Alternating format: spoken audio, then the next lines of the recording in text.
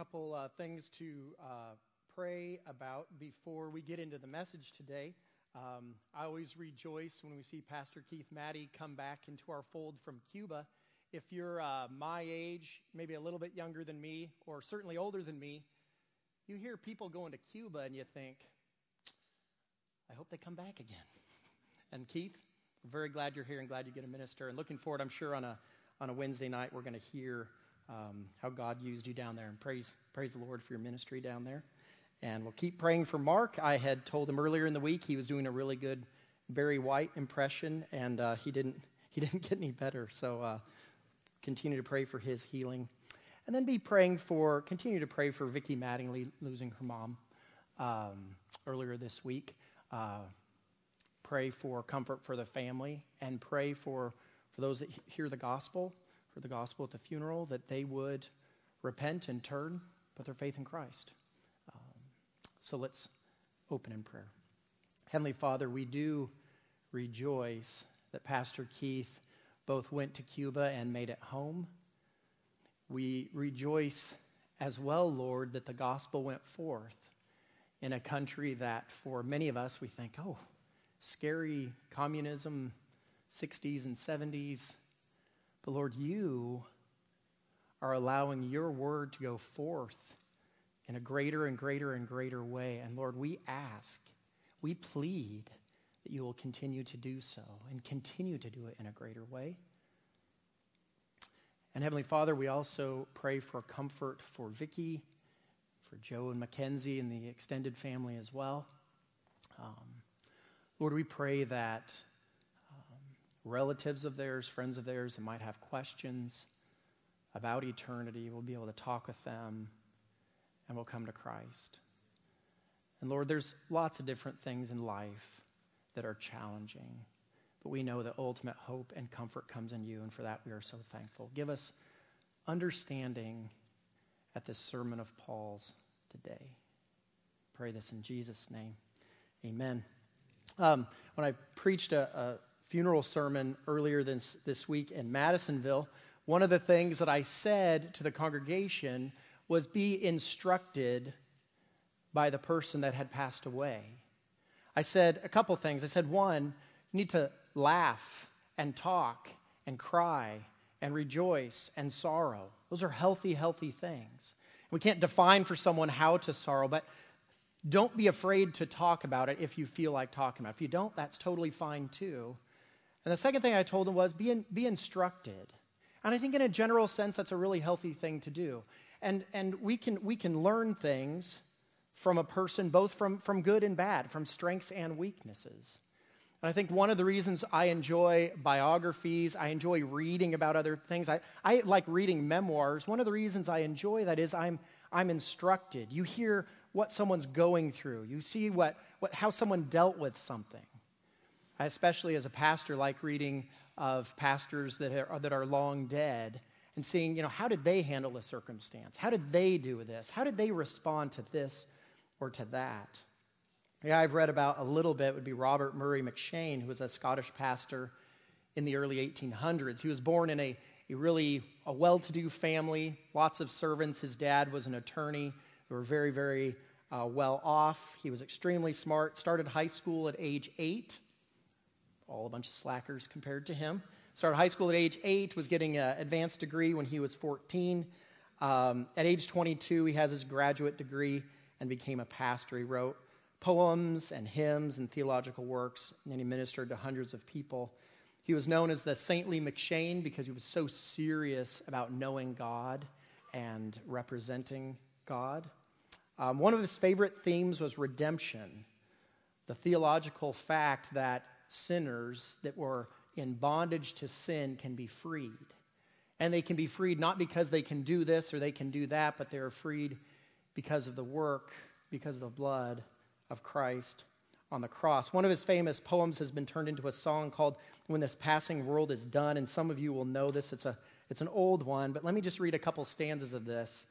And he's talking about when this passing world is done, and he's actually referencing final redemption. He's been talking about being redeemed, being bought out of bondage. And he says, but there's going to be a future time when I will be finally and completely redeemed, when there will be no sin, no sorrow, when I will see myself and I will see my Savior as he truly is. When this passing world is done, when has sunk yon glaring sun, when we stand with Christ on high, looking o'er life's history, then, Lord, shall I know, not tell then, how much I owe. It says, when I stand before the throne, dressed in beauty not my own, when I see thee as thou art, love thee with unsinning heart, then, Lord, shall I fully know, not tell then, how much I owe. He rejoiced, McShane rejoiced, that a sinner like himself could find forgiveness, not because of his own merit, but because of Jesus. So today we're going to see another redemption story. Joe read it for us already, but we're going to be digging into Acts 13. It's a sermon that Paul preached on the first missionary journey. We're going to look at kind of the historical search for an answer. We've got a problem. It's called sin. What is the answer? And there's a historical search. And there'd be those out there, hey, this guy's going to fix things. Oh, wait, this guy is going to fix things. Hey, this woman is going to fix things. And we're going to see repeatedly that they could not and did not. We're going to see God's provision of the true and real answer, the Messiah, Jesus Christ. We're going to see an invitation to receive that answer. Then we're going to see some various responses to that offer. I would call this a bit of a bridge sermon. So we've been, Pastor Mark has been preaching through Exodus, and we've been seeing God working in Exodus. You know, right after Exodus, you could be getting into Leviticus and then Deuteronomy, and they really fit well together. At the end of Deuteronomy, Moses dies. He looks into the land, but he can't go into the land. Moses dies. And that's about the year 1400 BC, about 1400 years before the time of Christ. And then you get into the book of, you can get into the Gospels. So you get into Mark, and we have John the Baptist speaking about the year 25, about 30 actually years after, I guess it'd be 27 years after Christ's birth. And John the Baptist is speaking there. So this is kind of a bridge sermon where it's going to talk about that 1400 years in there, and we're going to be seeing these delivers and seeing God's answer. And the question that could be asked is, what happens those 1400 plus years? There's kings, and there's prophets, and there's wars, and there's disease, and there's death. And is it just the circle of life? Like we just keep on going, and we just keep on going, and people are born and people die, and people are born and people die, and it's meaningless, and there's no answer. Or what is going on there? Are we just taking up space on earth for a few years? I think many of us would answer, and the Bible would answer, no, there's a plan, and it's God's plan. It's God's plan of reconciling man to himself, and it's a story of redemption. So let's start in Acts 13, and let's look at a little bit of history as they search for an answer. It says in verse 13, Paul and his companions set sail from Paphos and came to Perga in Pamphylia, and I think there's a map behind me. You can see they go from Antioch, and they travel down, they go to Cyprus, and they travel up, and they're going into kind of the central bottom part of Asia Minor, which is modern-day Turkey. That's the point. The infamous and John Mark left them at that point and returned to Jerusalem. But they went from there, and they came to Antioch in Pisidia. And on the Sabbath day, they went into the synagogue and sat down. After the reading from the law and the prophets, which would be a normal thing for them to do at that time in the synagogue, the rulers of the synagogue sent a message to them saying, brothers, if you have any word, if you have any sermon for us, if you have any word of exhortation for the people, say it. So Paul stood up and motioned with his right hand. And for us, that'd be pretty strange if we just met here today and we said, hey, who's preaching today? Even with me replacing Mark because he got sick. Hey, who's preaching today? I don't know. We'll see kind of who wanders in the back. Hey, do you have a word for us? You know, if you've ever been in a church where something happened, all kinds of different things could happen. At a time when there wasn't the communication that we can have today, that was a pretty normal thing for Jewish men to be traveling around, and they might be giving a word of encouragement, might doing some preaching and teaching at various churches. Oftentimes they might have paperwork, or they would say, hey, I studied under this guy, kind of have some credentials, and they would share the word. And it kept some cohesiveness in these very spread out areas. So that's what Paul is doing there. And he starts to give a speech. And his speech is really, or a sermon, either one you want to call it, speech or sermon, pretty similar to Stephen's sermon in Acts chapter 7. A difference would be Stephen talks about Israel's leaders, but he really condemns them. He says, hey, these leaders of Israel, they have not been leading as they should. Paul does it a little bit differently. He says, hey, there's some things we can be thankful for. Now, it points to something greater, but there's some things that we can be thankful for. But other than that, they have some real similarities between the two. And he goes on. He says, hey, men of Israel. So he's speaking to Jewish people. He says, men of Israel, and you who fear God. Those would be Gentiles that are in process of converting, sometimes called proselytes. It says, listen, the God of this people Israel, so I'm going to tell you a little bit of history. The God of this people Israel chose our fathers and made the people great during their stay in the land of Egypt. Exactly what Pastor Mark's been preaching on. And with uplifted arm, he led them out of it.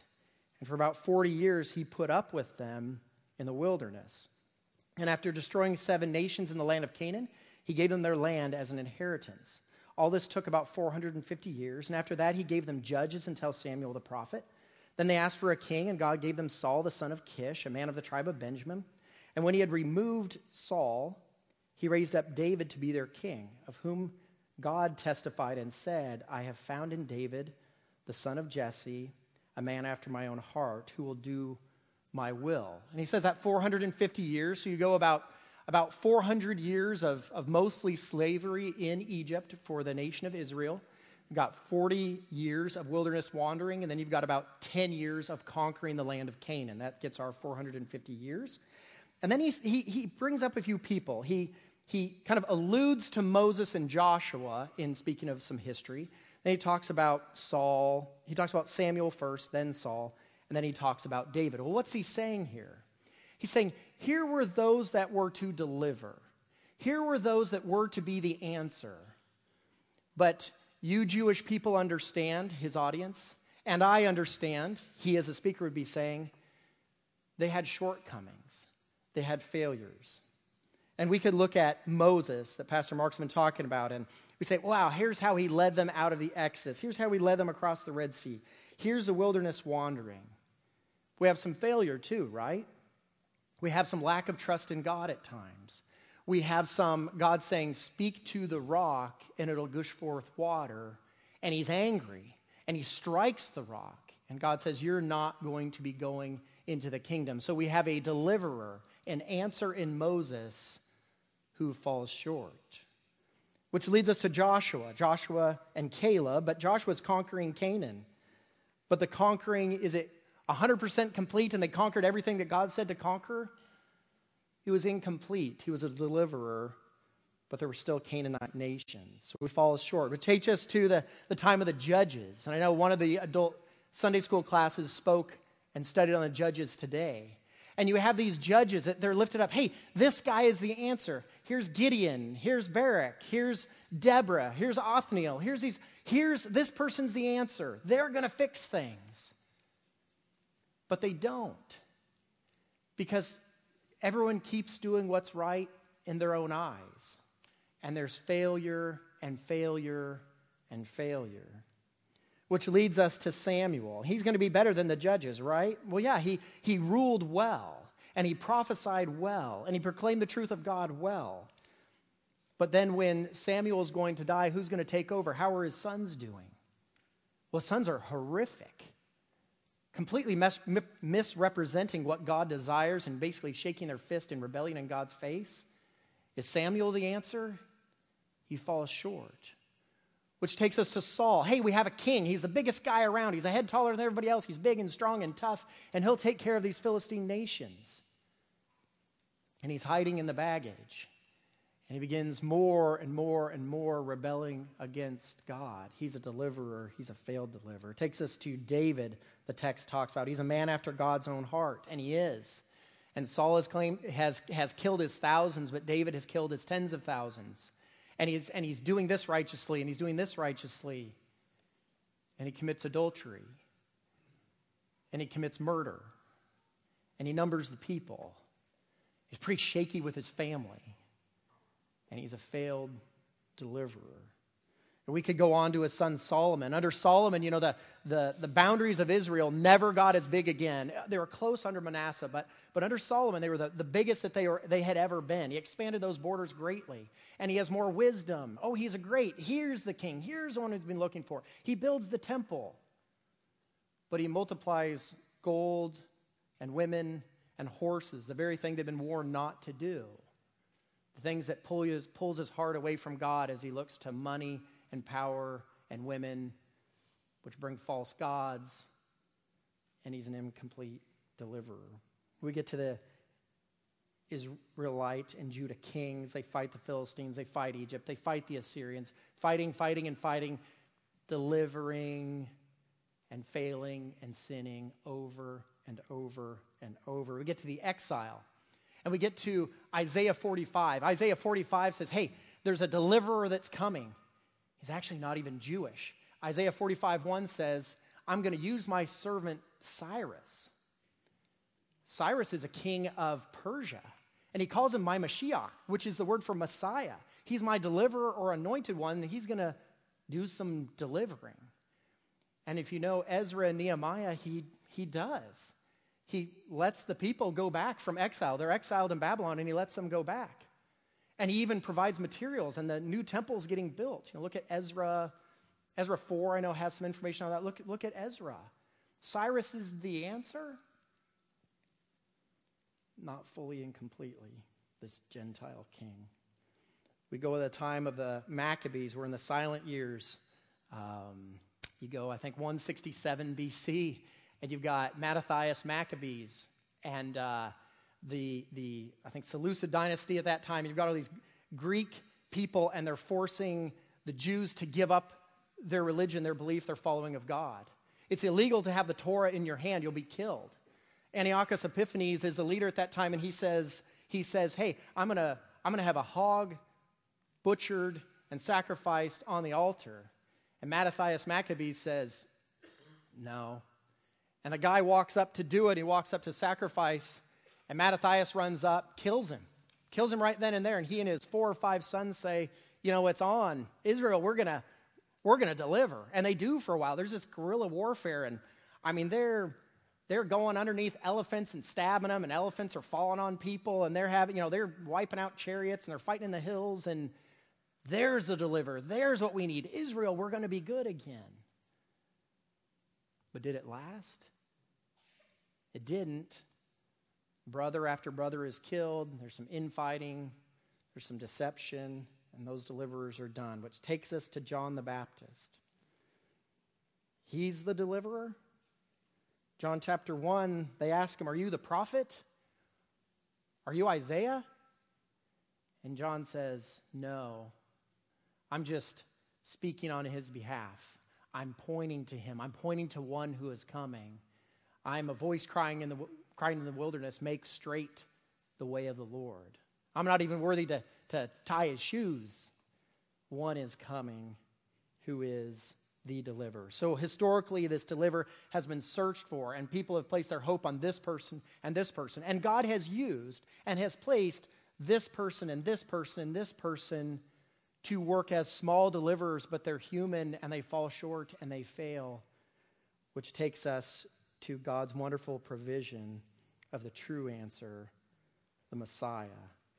And it starts in verse 23, and again, Paul is preaching, he says, and he's talking about David, and he says, of this man's offspring, God has brought to Israel a Savior, Jesus, as he promised. Now to us, this audience here, we read that and we say, yep, okay, he's talking about Jesus, moving on. Paul is talking to a Jewish audience in a synagogue. They are looking for the Messiah. Some years have passed since Jesus lived on this earth, since he was abused and killed and put in the grave and rose 3 days later and then ascended to be with the Father. Some of them might have been in Jerusalem at that time, but they're a few hundred miles away. They are distant from that. Many of them have never been there. They've heard of this probably. And here's this man who was educated and lived in Jerusalem. He was up in north of that area in Syria. And now he's coming to their synagogue. Here's a guy from a long ways away. And he said, you know this Jesus? And you in this synagogue, you maybe haven't heard about him much for the past 15 years. Let me tell you about him. He's connected to our history. There's promises made about him. There's eyewitnesses of him. Before he is coming, it says in verse 24, John had proclaimed a baptism of repentance to all the people of Israel. And as John was finishing his course, he said, what do you suppose that I am? I am not he. No, but behold, after me is coming. One is coming, the sandals of whose feet I am not worthy to untie. And then Paul says this, brothers, sons of the family of Abraham, and among you who fear God, to us has been sent the message of this salvation. For those who live in Jerusalem and their rulers, because they did not recognize him, nor understand the utterances of the prophets, which are read every Sabbath. There's some condemning going on right there, some pointing out. We are reading of him in the scriptures over and over and over. We are told that all of Scripture points to the Messiah, and it does. And it was being read over and over and over, but he said, you've been blind to it. They were blind in Jerusalem, and he's going to get to the point that you are blind here. And it says, and verse 28, and they found in him, in Jesus, no guilt worthy of death. And they asked Pilate to have him executed. When they had carried out all that was written of him, they took him down from the tree and laid him in a tomb. And then he says, verse 30, but God raised him from the dead. And for many days he appeared to those who had come up with him from Galilee to Jerusalem, who are now his witnesses. And Paul is saying, hey, what happened to him there, you could, if you traveled in Israel and you're traveling and could possibly even come over here, there are those that saw him and talked with him. This is not just something that I am saying, Paul is telling them, but there are witnesses of him. But it's mainly and centrally witnessed by prophecy about him. And he gives 3 prophecies. It says it's written in the second psalm. This is Psalm 2. You are my son. Today I have begotten you. And then it says in Isaiah 55:3, I will give you the holy and sure blessings of David. And then in Psalm 16, it says, you will not let your Holy One see corruption. And then he goes into and talks about David, and he says this about David and the Davidic covenant. David was this great deliverer. He was this great answer. The Davidic covenant was an amazing promise that God gave, but we have one that fulfilled the Davidic covenant. It says in verse 36, for David, after he had served the purpose of God in his own generation, fell asleep and was laid with his fathers and saw corruption. His body rotted in the grave. But he whom God raised up did not see corruption. And you have to think with that first century audience, what they would be thinking here. Okay, I've heard about this Jesus. This is a few hundred miles away. This is in another part of the world. But I'd heard this, and other people might be saying, I haven't heard any of this. But I've seen Old Testament prophecy, and I'm looking for the Messiah. We need the Messiah. We need the promise of the Messiah. We've got these Roman rulers that we hate. Yeah, we want the Messiah. But and David, he served a purpose, and the Davidic covenant served a purpose for a time, yes. But there's one that fulfilled it, that did not see corruption, that continues to live. That's what Paul is saying. Which takes us really to 1 Corinthians 15, and that'll probably be on the screen behind me, but if you want to turn there with me, you sure can. Which takes us to 1 Corinthians 15, starting with verse 12, talking about the resurrection. It says, now if Christ is proclaimed as raised from the dead, how can some of you say that there is no resurrection of the dead? But if there is no resurrection of the dead, then not even Christ has been raised. And if Christ has not been raised, then our preaching is in vain, and your faith is in vain. We are even found to be misrepresenting God because we testified about God that he raised Christ, whom he did not raise, if it is true that the dead are not raised. He's saying there is a resurrection, there is a resurrection, there is a resurrection. And if there's not a resurrection of you believers, there's certainly no resurrection of Jesus Christ. If there was no resurrection of Jesus Christ, there's no such thing as believers. It's saying the Christian faith is resting upon the fact. It says in verse 17, and if Christ has not been raised, your faith is futile and you are still in your sins. Then those who have fallen asleep in Christ, that's death, have perished. If in this life only we have hoped in Christ, we are of all people most to be pitied. The resurrection, the resurrection, the resurrection. And that's exactly what Paul has said earlier in Acts 13 when he's talking about David and the Davidic covenant. And it really takes us to the theology of redemption. If you think of the theology of redemption, it kind of fits under the larger heading of the atonement. We could talk a lot about the atonement, but if you just think of kind of the subset of redemption, the idea of redemption is that sinful people, all humankind, sinful people, are bound in their sins. And you might argue and say, well, I'm not as bad as that person, I'm not as bad as that person. And even though most of us don't say it, we all think it at times. We all compare ourselves to others. But the idea of redemption, the idea that McShane pushed over and over in different poems and over in different sermons, is that we are all broken and dead in our sins. Interestingly, it was said of McShane, a woman complained to John Newton. He would be the author of Amazing Grace. She complained to him and said, you talk often of Christ, but you don't talk often enough, she was at her deathbed, about sin and punishment and the afterlife of punishment.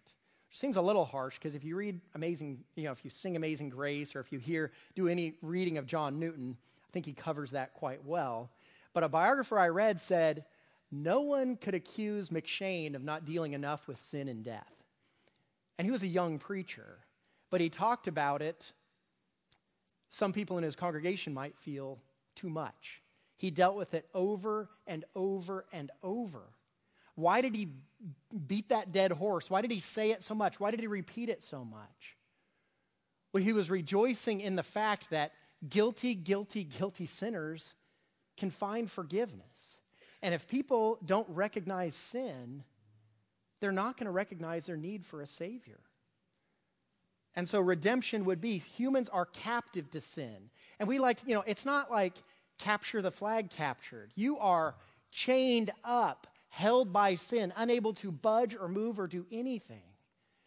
And the idea of redemption is that Christ's death on the cross shed blood that ransomed sinners from their sin. The ransom not being paid to Satan, but truly we are bound in our sin and we are ransomed by the blood of Jesus Christ, that we are freed. That's why in Romans 8 it says, you were strangers and aliens. It says you were in slavery, and now you are sons. You are heirs. It says in Romans chapter 8, because of the blood of Jesus Christ. Mark 10:45 says, the Son of Man gave his life as a ransom for many. And McShane rejoiced in that, and we do as well. So that would be the history of needing an answer. Then we were given here is who the answer is in the Messiah. And next we're going to see the invitation to receive the answer. Let's jump in there at verse 38. Paul continues by saying, let it be known to you, therefore, brothers, that through this man, Jesus, forgiveness of sins is proclaimed to you. And by him, everyone who believes is freed from everything from which you could not be freed by the law of Moses. So if you have a Jewish audience in the first century, and you would be saying what about the law of Moses? You would be saying, I am so thankful for the law of Moses. It's God's gift to us to show us what God wants. We would add to that from Galatians and elsewhere saying, hey, it was actually a schoolmaster. It was to push us and to point us and show us that we can't do enough, that we do fall short of the glory of God, that we need the Messiah. But that first century audience would be listening and listening and listening, and all of a sudden they'd be saying, whoa. We're not freed from the law. We're freed from Jesus. And interestingly, though the Greek word for freed there is the word that 98% of the time is translated in Scripture as justified. So you can read it that way as well. The forgiveness of sins is proclaimed to you, and by him everyone who believes is justified from everything by which you could not be justified by the law of Moses. And his audience would be on edge from that statement right there. And then he goes on, he says, beware therefore, lest what is said in the prophets should come about. And he says, look, you scoffers, be astounded and perish, for I'm doing a work in your days, a work that you would not believe, even if one tells you. Well, what's going on with that? Well, that's actually it's a quote from Habakkuk. Let me turn there. It might pop up on the screen behind me.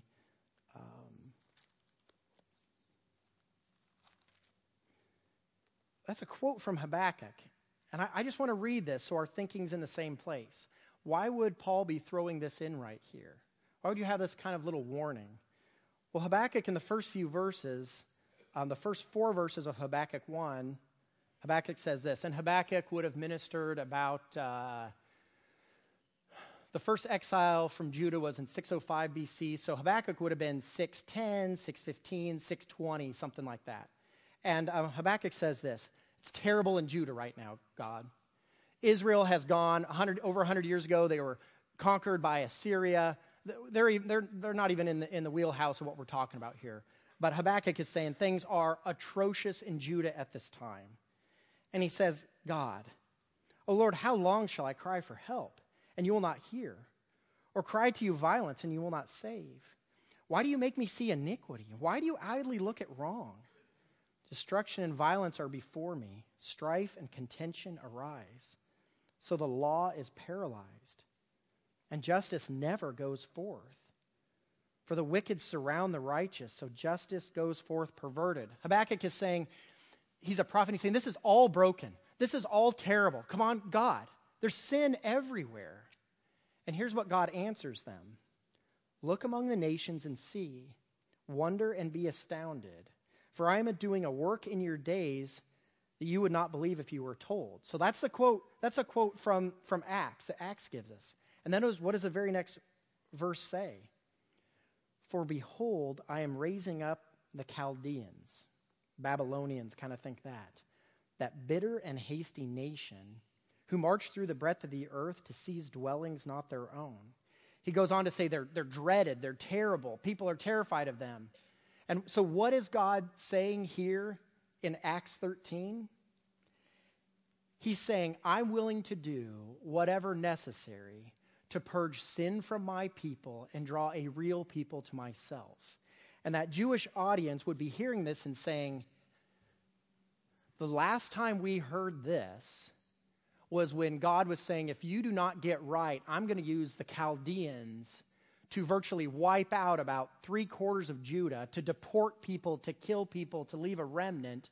And there's an exile where they went to Babylon for 70 years. They couldn't worship in the temple. They couldn't serve God as they were supposed to do because they couldn't sacrifice. Nothing was the same. It's the worst time in Israel's history. And in Acts 13, he says, Jesus is the answer. The law is not the answer. And I've used other people before to deliver my people and show them the right way. And that's what I'm going to do again. And the Jewish audience would be saying, who is this Jesus? I've read about the Messiah. I have some understanding about the Messiah. Who is this Jesus? He's saying here that believing the law or works righteousness will justify rather than justification by faith in the Messiah is seen by God as deserving extreme measures. You know, Galatians talks in a pretty sobering way as well. He says in 2:15 and 16, he says, we ourselves are Jews by birth and not Gentile sinners. This is Paul talking to a different audience at a different time, but kind of a similar type thinking that he's sharing. He's saying, we're not Gentiles. You're living in Asia Minor. In Acts, you're living in Asia Minor. There's lots of Gentiles around, but there's a good Jewish audience as well. So he's saying to the Galatians, hey, we're Jews by birth and not Gentile sinners yet. We know that a person is not justified by the works of the law, but through faith in Jesus Christ. So we also have believed in Christ Jesus, Christ being the Greek word for Messiah, in order to be justified by faith in Christ and not by works of the law, because by works of the law no one will be justified. And I think if we took a poll, if we had a vote, made you go to a room and took a vote one at a time, and I said, hey, do you feel like you're justified by obeying the works of the law in the Old Testament, the Scriptures? Hey, do you feel like you're justified because you're doing Law 27 or 57 or Law 613? I would guess in this group we would all say, no, none of us think that. But you know what does happen all the time in our world today that can be in this church, can be all over Owensboro, all over our world? People talking about Jesus, talking about salvation, but also talking about being justified, being forgiven and good with God because of the stuff that we do.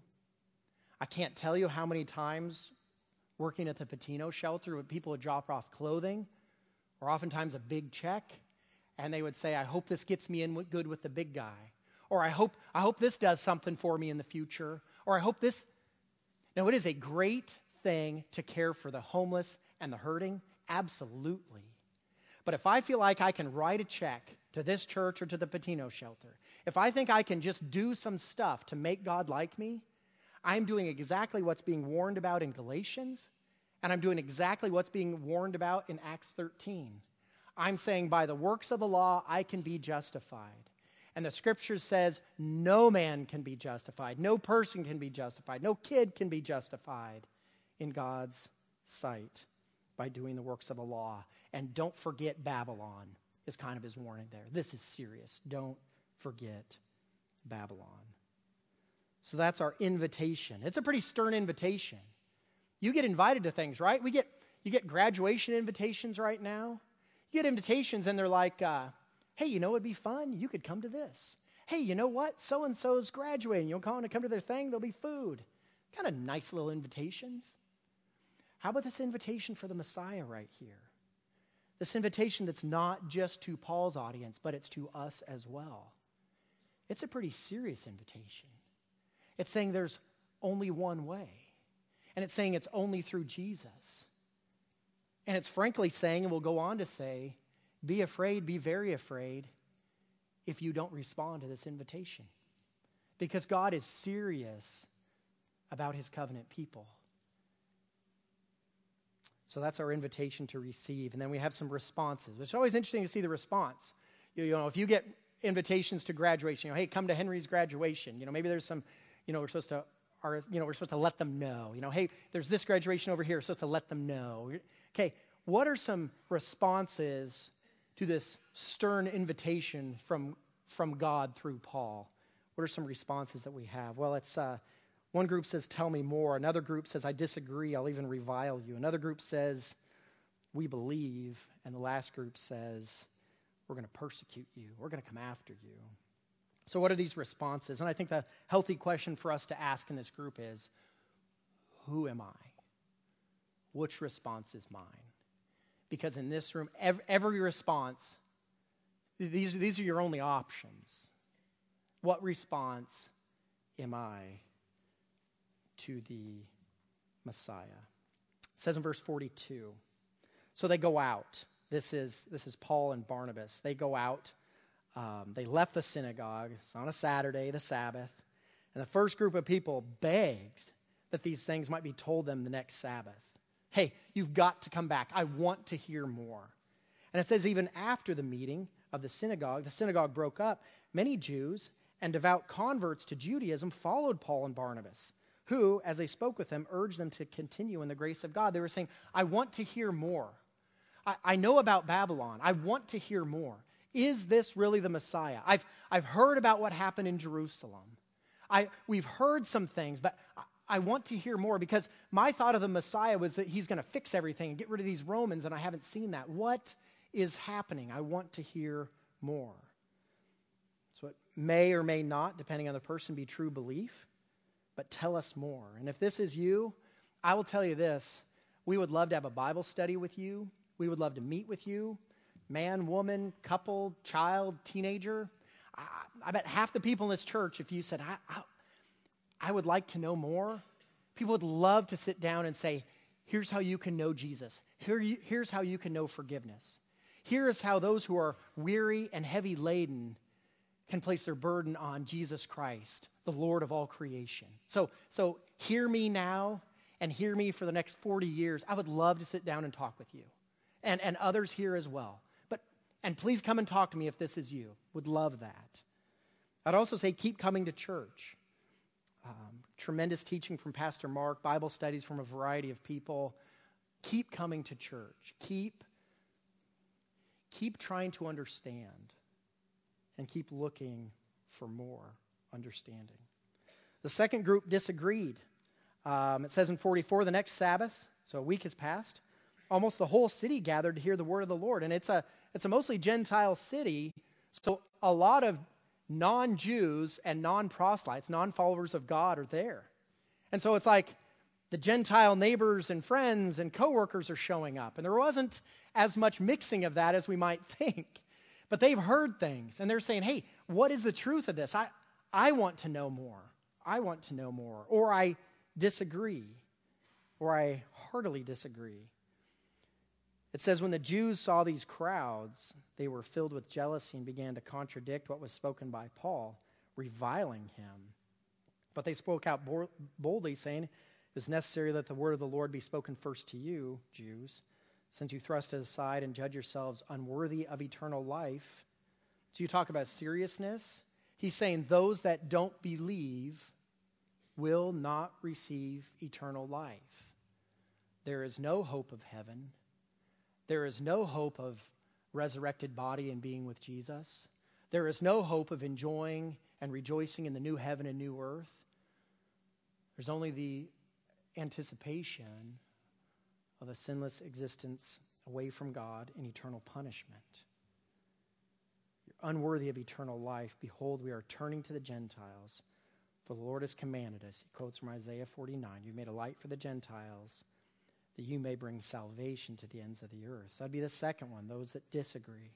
The third group is belief. It says in 48, when the Gentiles heard this, they began rejoicing and glorifying the word of the Lord.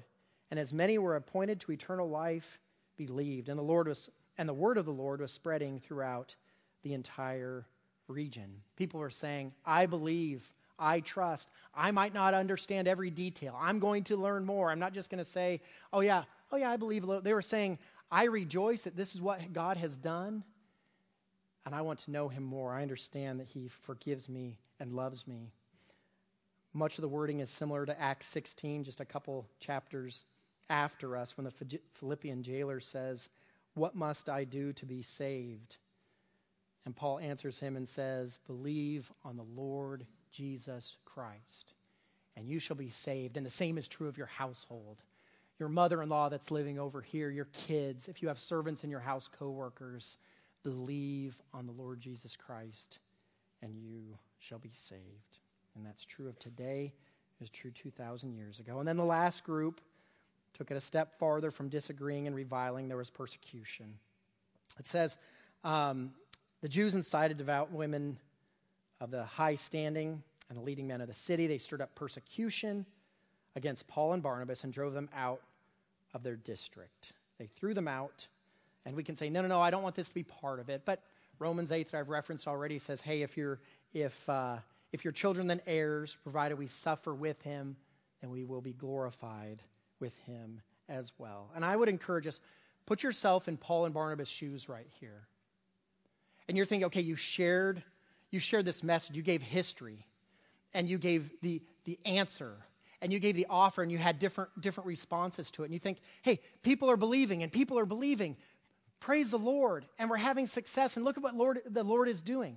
Again, this is the first missionary journey. This is not nearly as long as the other missionary journeys, the second and the third. And wow, look at what's happening. They're driven out of the city. They go to Iconium, which is 90 miles away, as their next preaching spot. Is it discouragement? Is it sadness? Thinking I failed, I didn't get God's work done? It's not what they thought. I think they understood God's sovereignty, that as many were appointed to eternal life believed. I think they kept sharing the gospel. It says in 51, they didn't just run back home and say, I gave it a shot. What does it happen in 51? They shook off the dust from their feet against them, and they went out to Iconium. 90 miles away they traveled. And lastly, they were filled with joy in the Holy Spirit. Not what we typically think of when you face people kicking you out of town, screaming at you. A few people have come to Christ and the rest of them are running you out of town. What does it say in 52? And the disciples were filled with joy and with the Holy Spirit. Those who came to Christ were filled with joy. Paul and Barnabas were filled with joy and the Holy Spirit. This reminds me a little bit of our stalwart missionaries that we support as a church. And it's been a joy to me to get to know some of them better and better, but I don't know them as well as many of you. But I love on Wednesday nights, we always pray for a different missionary and oftentimes on Sunday mornings as well. But we have different focuses each week. And, you know, the Baldwins are one that are usually on the Wednesday night that I lead. And so I pray for them at a deeper level than I would if I didn't know details about their life. And I hear about the Baldwins, I'd say, oh, struggling with a health thing here. Lord, uphold them. Struggling with some things within leadership that's outside of their missions group that makes it harder to do missions work. And I think, oh, Lord, take that away. But I think if they're stalwart, I'm going to trust in the Lord. I think of the Ahmadis and some of the health things. And are we going to get a visa? I want to share the gospel in Ireland, but it's so difficult. I think of the Dames in North Africa wanting the word to go forth in such a difficult area, and there's financial challenges and some leadership challenges and just the cultural challenges that would be there. But they understand God's sovereignty, and they keep sharing the gospel, and they're filled with joy and the Holy Spirit. And so my question for us, for everybody in this room, what is my response to the plan of redemption? We might want to put our hope in little redeemers. We might want to put our hope in little deliverers. Oh, this guy will fix things. We'll have a church with a perfect pastor. Nope. We'll go over here, I'll take this job and things will be better. And it might, or it might not. We won't be around, well, these Christians hurt my feelings, so I'm going to go just hang out with these. And we go around and we try to find these human things that are going to fix things, but nothing fixes outside of Jesus Christ. He's the only answer. We need to rejoice and keep on sharing. We need to trust in God's sovereignty. And like Paul and Barnabas and these disciples, regardless of circumstances, Robert Murray McCheyne understood that. He has this amazing ministry. And he's a young man. He's 29 years old. And he's a big David Brainerd fan. He lives, 40 years, 50 years after the time of David Brainerd. He likes Jonathan Edwards, reads them a lot. They have a lot in their writing, those of you that read pretty broadly. They have a lot in their writing about, burn up for God. Don't waste any moments. Health, who cares? Let's go. Follow Jesus. Why serve him for 14 hours today if we can do 16 or 18? Why are you sleeping? Let's go. McCheyne had some of that going on. He deeply wanted the world to be impacted for Christ.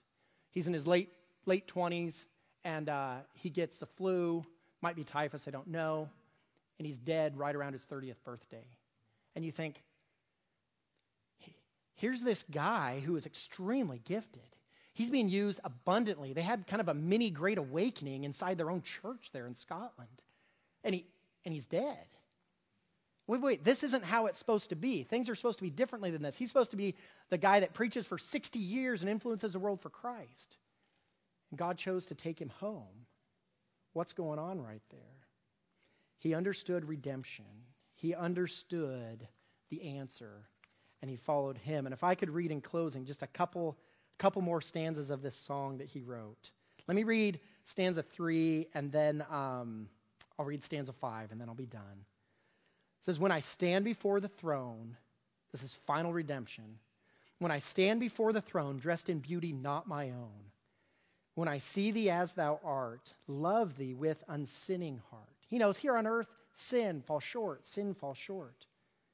Then, Lord, shall I fully know, not till then, how much I owe. Chosen not for good in me, wakened up from wrath to flee, hidden in the Savior's side, by the Spirit sanctified. Teach me, Lord, on earth to show, by my love, how much I owe. Let's pray.